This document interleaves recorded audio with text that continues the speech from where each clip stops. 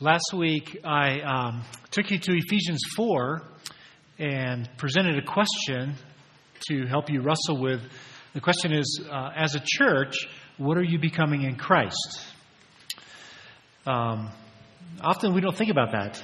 Sometimes we wonder what we're becoming as individuals, but very rarely do we ask the question, what are we as a church becoming in Christ?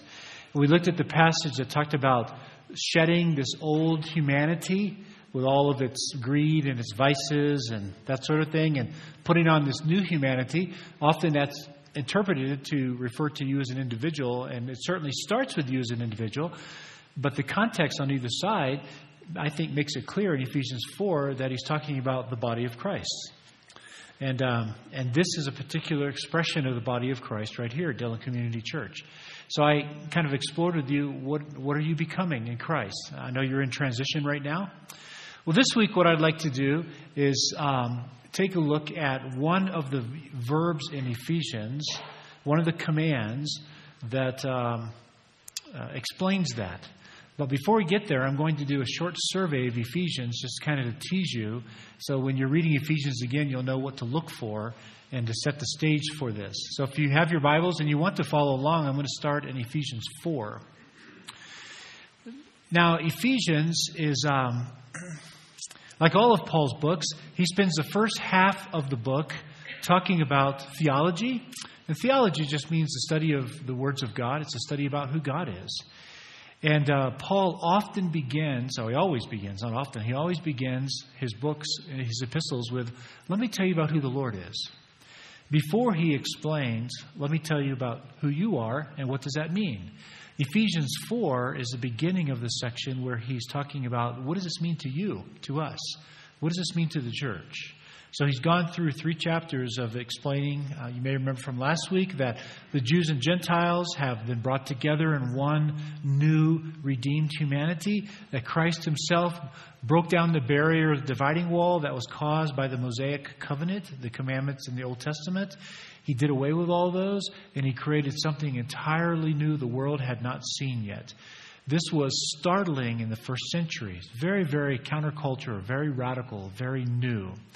So in Ephesians 4, he begins the process of saying, so what does that mean? How does that help us? And he uses a verb, and I'm using the New American Standard today because it happens to be very clear in this particular translation. It's the verb to walk. Now, if you think back about the ancient Near East, the first century world, Paul's journeys even, how did they get around? They walked.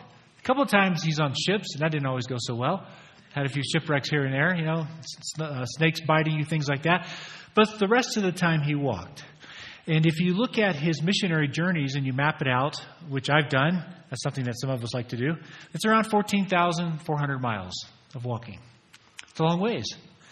And it's walking a lot through Asia Minor. That's where he spent a lot of his time, over into Macedonia, Greece, some other places. And it was often mountainous. It's very challenging. It was not very safe. The Pax Romana, you may have heard of that, the Peace of Rome, was in force on the major roads, but Paul didn't stick to the major roads often. He went through the back roads. And his life was pretty simple once he came to know Christ. He would wander to a place, share Christ, get beat up thoroughly, and leave and go to the next place. He'd share Christ, get beat up thoroughly, leave and go to the next place. And that happened over and over again. When he got to the end of the trail, he would turn around and walk back and go visit all the churches where he had shared Christ to encourage the believers and get beat up again. That's a common pattern in Acts for Paul. Every step of the way, it was unsafe. It was rugged territory, and he walked. And they often walked together in groups. So he had Timothy with him, Silas part of the time, Luke. Luke was with him in Acts, he says. So he had a band of people with him. And that's how they traveled. That's how they protected themselves. So walking was the speed at which life occurs for the ancient people. They didn't have any other faster way. I'm walking back and forth, not to drive you crazy, just to illustrate. This is the speed with which they live life. I landed on Friday from Chicago. I live life at a different speed. A month ago, I landed from Kathmandu. I could get to Kathmandu, teach a course, and get back in 14 days. In fact, I taught 2 courses while I was there. My daughter went to college in Boston, and I flew her back and forth for the first 3 years. The fourth year, and we used to give her a hard time because she never cried because she didn't miss us. Had a great time in college. The fourth year, she wanted her car for her senior year, and so she and I did a road trip. It's one of the most fabulous things I've ever done in my life, to take a 4-day road trip with my daughter. We had so much fun. When we finally got to Boston, 2,100 miles later, she said, "Dad, if you had driven me out the first year, I would have cried every night and may not have gone back." I had no idea how far Boston was from Denver, because it's only a 3.5-hour plane ride, right? We live life at a different pace, don't we, today? They walked. And so Paul deliberately chose this walking verb because the walking verb communicates life. It's what life is like. So many of your translation actually translate this verb to live. Live as something. But the real verb is to walk. So I'm going to walk you through these verbs. The first one is in chapter 4, verse 1. First thing he says to this church, what they're becoming in the Lord. "Therefore I, the prisoner of the Lord, implore you to walk in a manner worthy of the calling with which you have been called." If you're using the NIV, it probably says live. Is my guess. "With all humility and gentleness, with patience, showing tolerance for one another in love, being diligent to preserve the unity of the Spirit in the bond of peace." This is the key verb in the book right here. The key imperative. Walk in unity. So the very first thing I have to ask you as a church is, are you unified? It's very difficult to be unified. That's got to be the hardest thing in the world. It doesn't matter if I'm talking about my children, my wife. Although I keep telling her if she were to get her life together and be perfect, our marriage would be better. Now she hasn't bought into that yet. Unity is a hard thing, isn't it? It's hard for any place. When you create a team environment at work, it doesn't happen by default. It happens because you put intentional and purposeful energy into it. Unity is not the natural result in a fallen world. If it was, Paul wouldn't have to command it. That's my theory on these verbs. And so unity is something that you have to preserve. Be diligent to preserve the unity of the Spirit in the bond of peace. It's up to you. It's up to you whether you become that or not. Well, he doesn't stop there.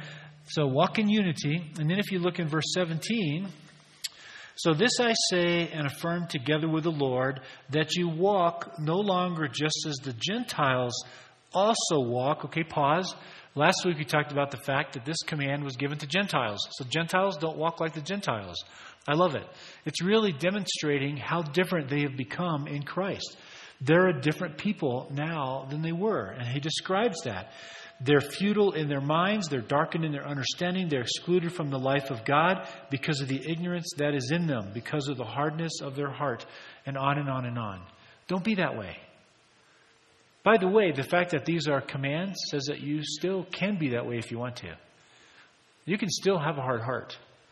You can still decide to not pay attention to what you've learned. And he's arguing, don't walk as the Gentiles. So he's saying, walk in holiness. Be different than the rest of the world. So when the world looks at us as a church, and specifically you as a local expression of that, when the world looks at your church, do they see something different? Good question to explore. Well, then he doesn't stop there. Look in chapter 5. "Therefore be imitators of God as beloved children, and walk in love, just as Christ also loved you and gave himself up for you, an offering and a sacrifice to God as a fragrant aroma." So he's saying, walk in love. Didn't Christ talk about that a little bit?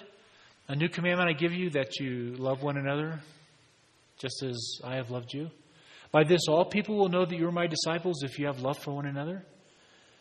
All right, when the world looks, do they see, when they look here at this church, do they see a fellowship of believers that love one another? Do you take care of each other? I don't know the answers to the questions, by the way, because this isn't my church. But it's a good question that I can ask you. Does the world see that? That is the number one defining characteristic in Scripture of what the world sees, or how the world reacts when they look at you. Love. In fact, 613 commands in the Mosaic covenant, the Old Covenant, And Christ reduced them to 2 commands. Love the Lord your God with all your heart, soul, mind, and peace, and strength, and love your neighbor as yourself. Paul reduces it to 1. Love your neighbor as yourself. He doesn't even quote the first one. So somehow this love has got to be important. Are you a community of believers that demonstrates love?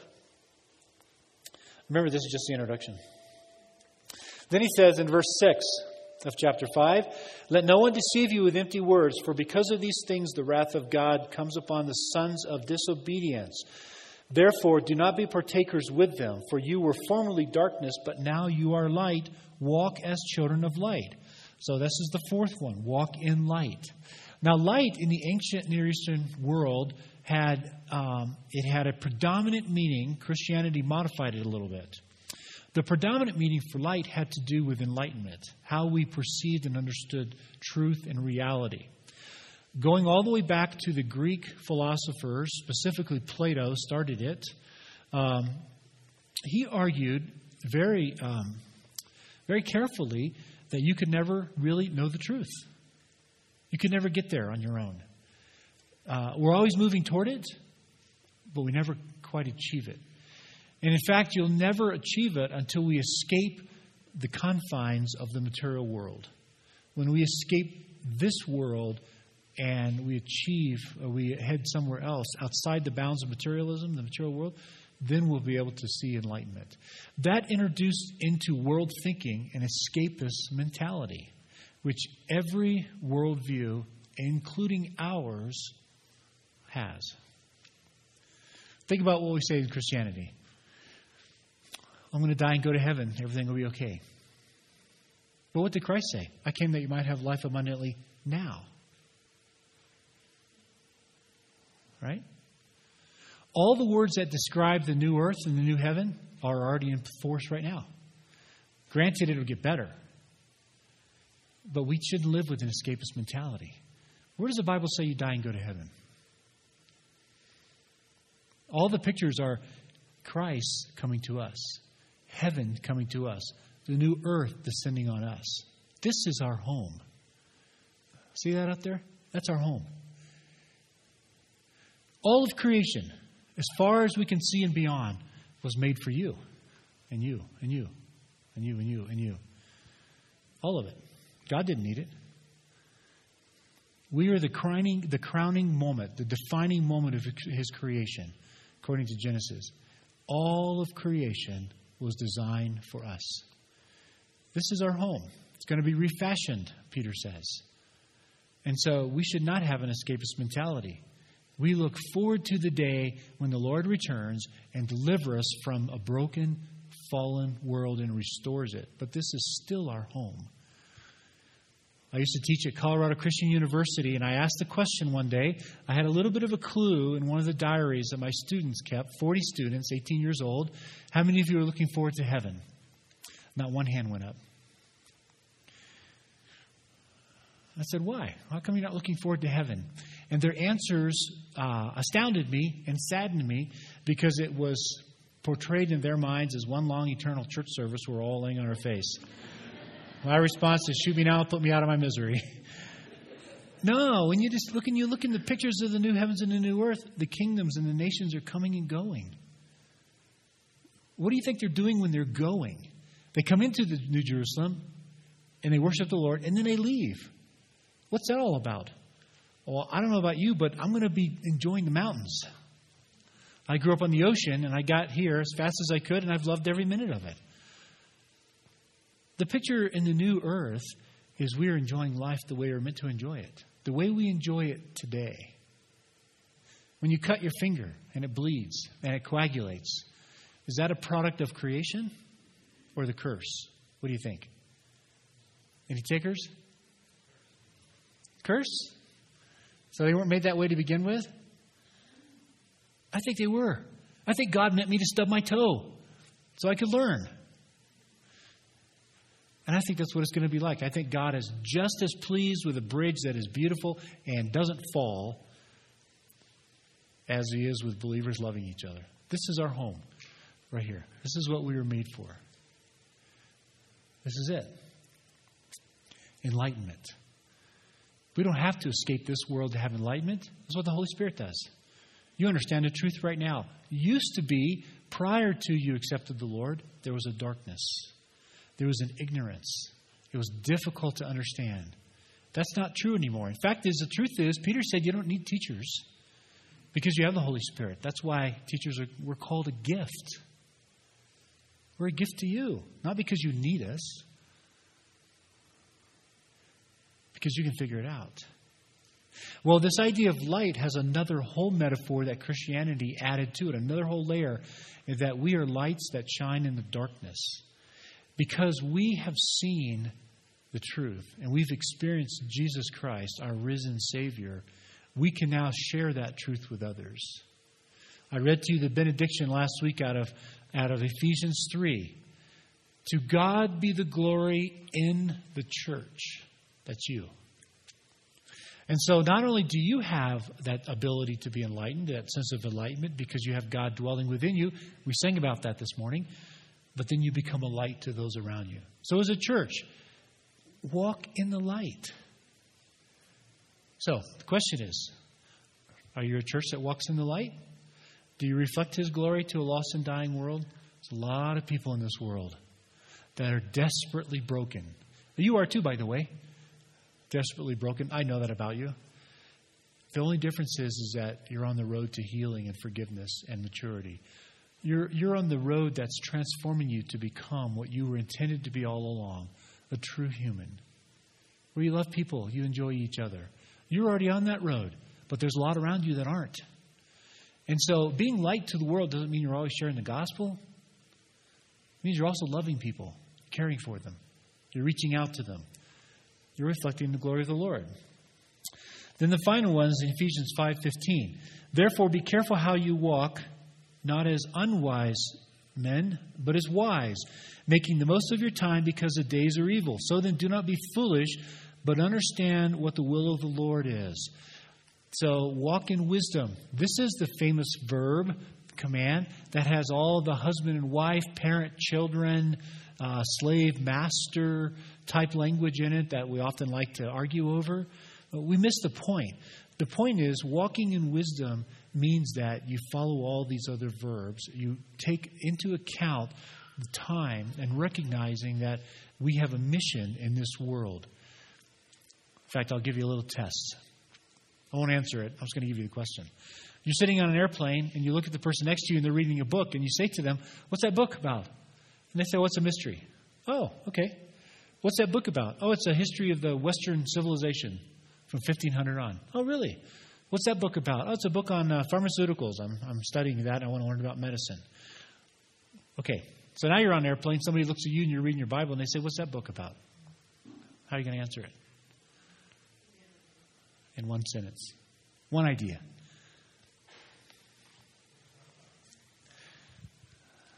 It's hard to answer, isn't it? I tell my students all the time, and they're always going, it's not really an autobiography. It's got murder in it. It's got rape. It's got creation. It's got slavery. It's got abuse. It's got redemption. Sacrifice. That's tough. Walk in wisdom. All these concentrated verses under this one, walking in wisdom, talking about the family. In the first century world, the family was the parents, children, and the slaves. They all lived together in the home. And so I think what Paul is saying is that in the church, you can fool anybody. I can fool you. You don't know me. If you want to know what I'm really like, ask my wife and my children, and you'll get the truth. And I think what Paul is saying is that when you bring it down to the family level, that's where the truth is revealed. And that's where integrity should be its clearest. Not that you don't make mistakes, not that you're not broken and all that, but when you look in the family unit, that's where you should find the gospel in its clearest sense. Forgiveness, overlooking each other's sins, forgiving one another, caring for one another. And if you can't do it in the family unit, then you can't do it. It's not possible.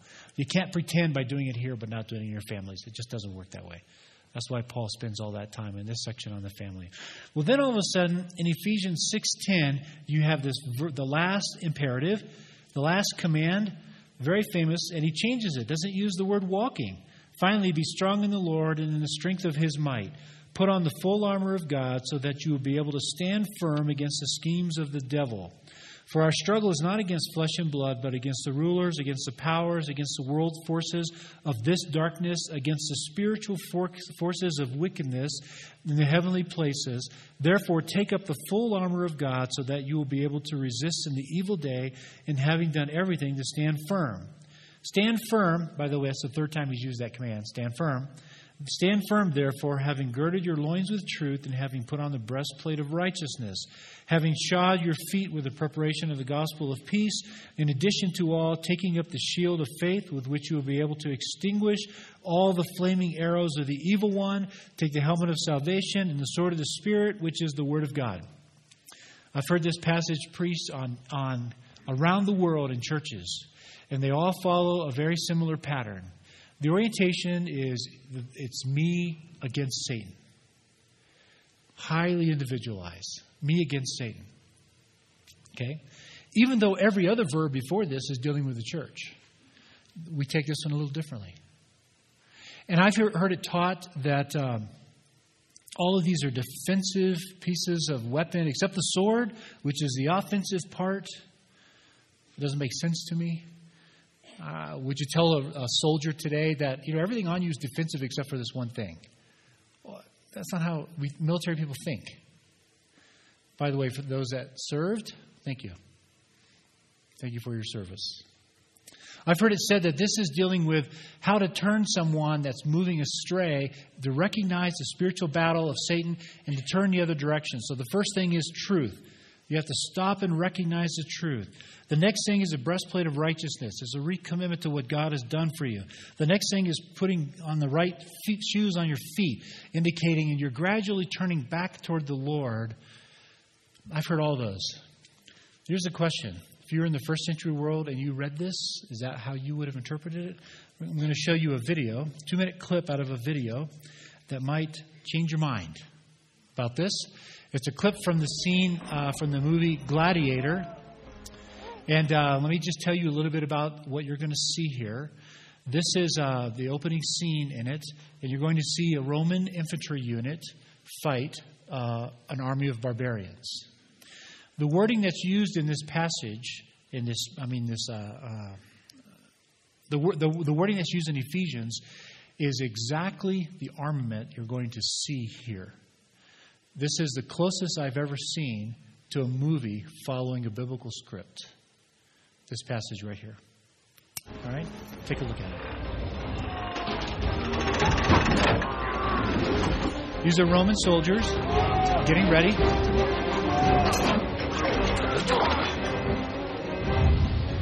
It's a little bit graphic. It's a 2-minute battle scene, but that's the imagery Paul used. That's the Roman general, Maximilius.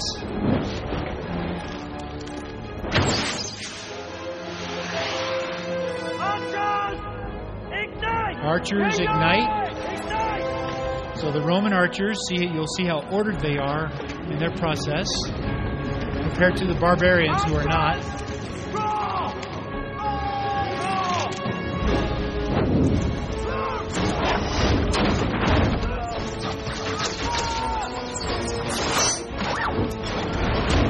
So the Roman unit is launching all of their arrows.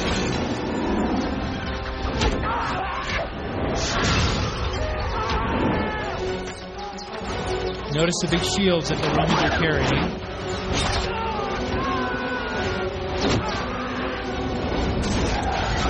It's what the people of the first century lived with.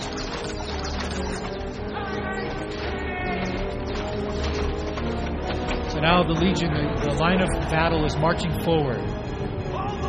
Hold the line, the general says. Stand firm.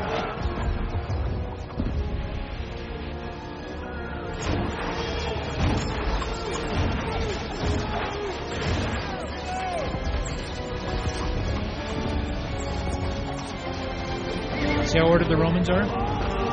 Hold the line. Stand firm. Don't give in. Stay with me.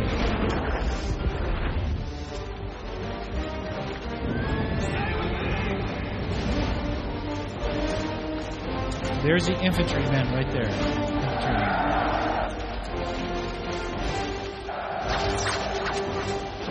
See that right there? Okay.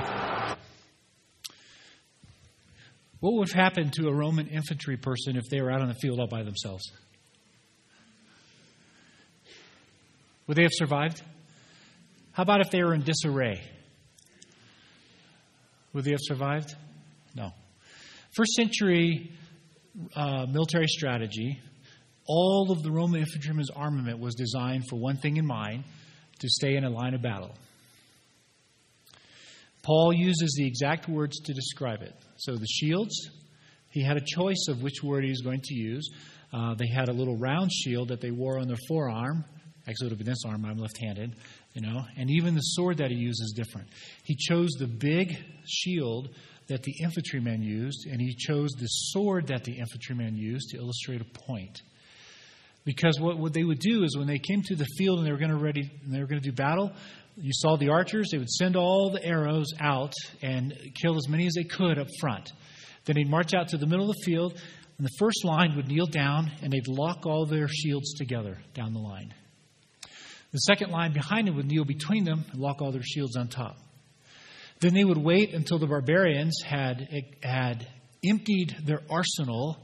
They would just sit there and wait. And when they had emptied their arsenal of flaming arrows, then they would stand up and annihilate them.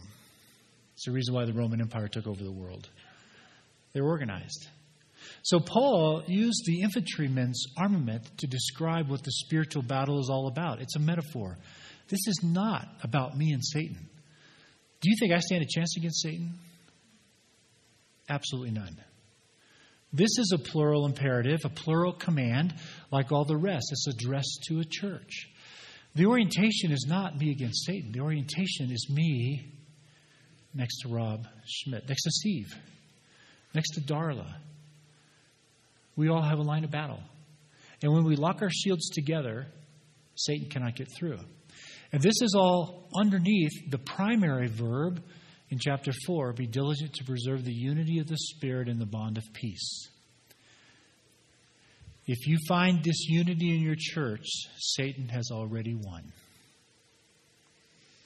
That is his number one way of penetrating a church. And so how do you as a church fight him? By standing side by side. And you can carry the metaphor a little bit later in the movie, you see it. What happens if somebody is wounded, if a soldier is wounded? Do we leave that soldier out there? No, we drag them back behind the lines where they're safe. What happens when a person, a believer, sins? They fall. They're broken. Do we leave them hanging out there? No, we grab them and pull them back. It's intriguing to me, Matthew 18, the famous passage. If you see your brother or sister in sin, go to them. If they don't listen to you, then bring a friend with you. Bring someone else that they'll listen to. If they don't listen to the 2 or 3 of you, take it to the church. If they don't listen to the church, treat them as a sinner and a tax gatherer. And we have put in there the idea that that means we kick them out of the church. Show me one passage where Jesus treated sinners and tax gatherers that way. Just one. No, it's just the opposite. He was willing to make himself unclean to go to their houses and eat with them and love them, care for them. Paul uses a whole different metaphor to communicate the same thing. Pull them back behind the line and protect them. Friends, this is a real spiritual battle. This is not pretend. This spiritual battle will go until the last enemy death is conquered. We are in a battle. Stand firm. Hold the line. So the question is, are you as a church, does that characterize you? You're in the middle of transition. Transition is a great time for Satan to come in. It's a perfect time. I've seen him just shred churches. Don't be guilty of that. Side by side. So I don't think the first century reader, when they read this, would have ever got the idea, this is a story about Satan and me. I think they would have grasped, because of their understanding of what we saw, this is about us banding together. And the most priceless quality we have is unity. If we have unity, all the wisdom, love, everything else works fine. And if we don't, we've already lost the battle. It's already over. If the Roman line had fragmented in any of these battles, they would have never survived. Do you understand what I'm saying from that video clip? Powerful, powerful, powerful metaphor that he uses.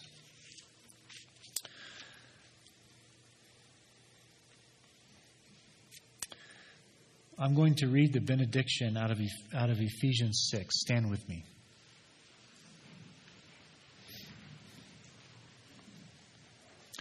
Last week I read the one out of Ephesians 3. This is the second benediction in Ephesians.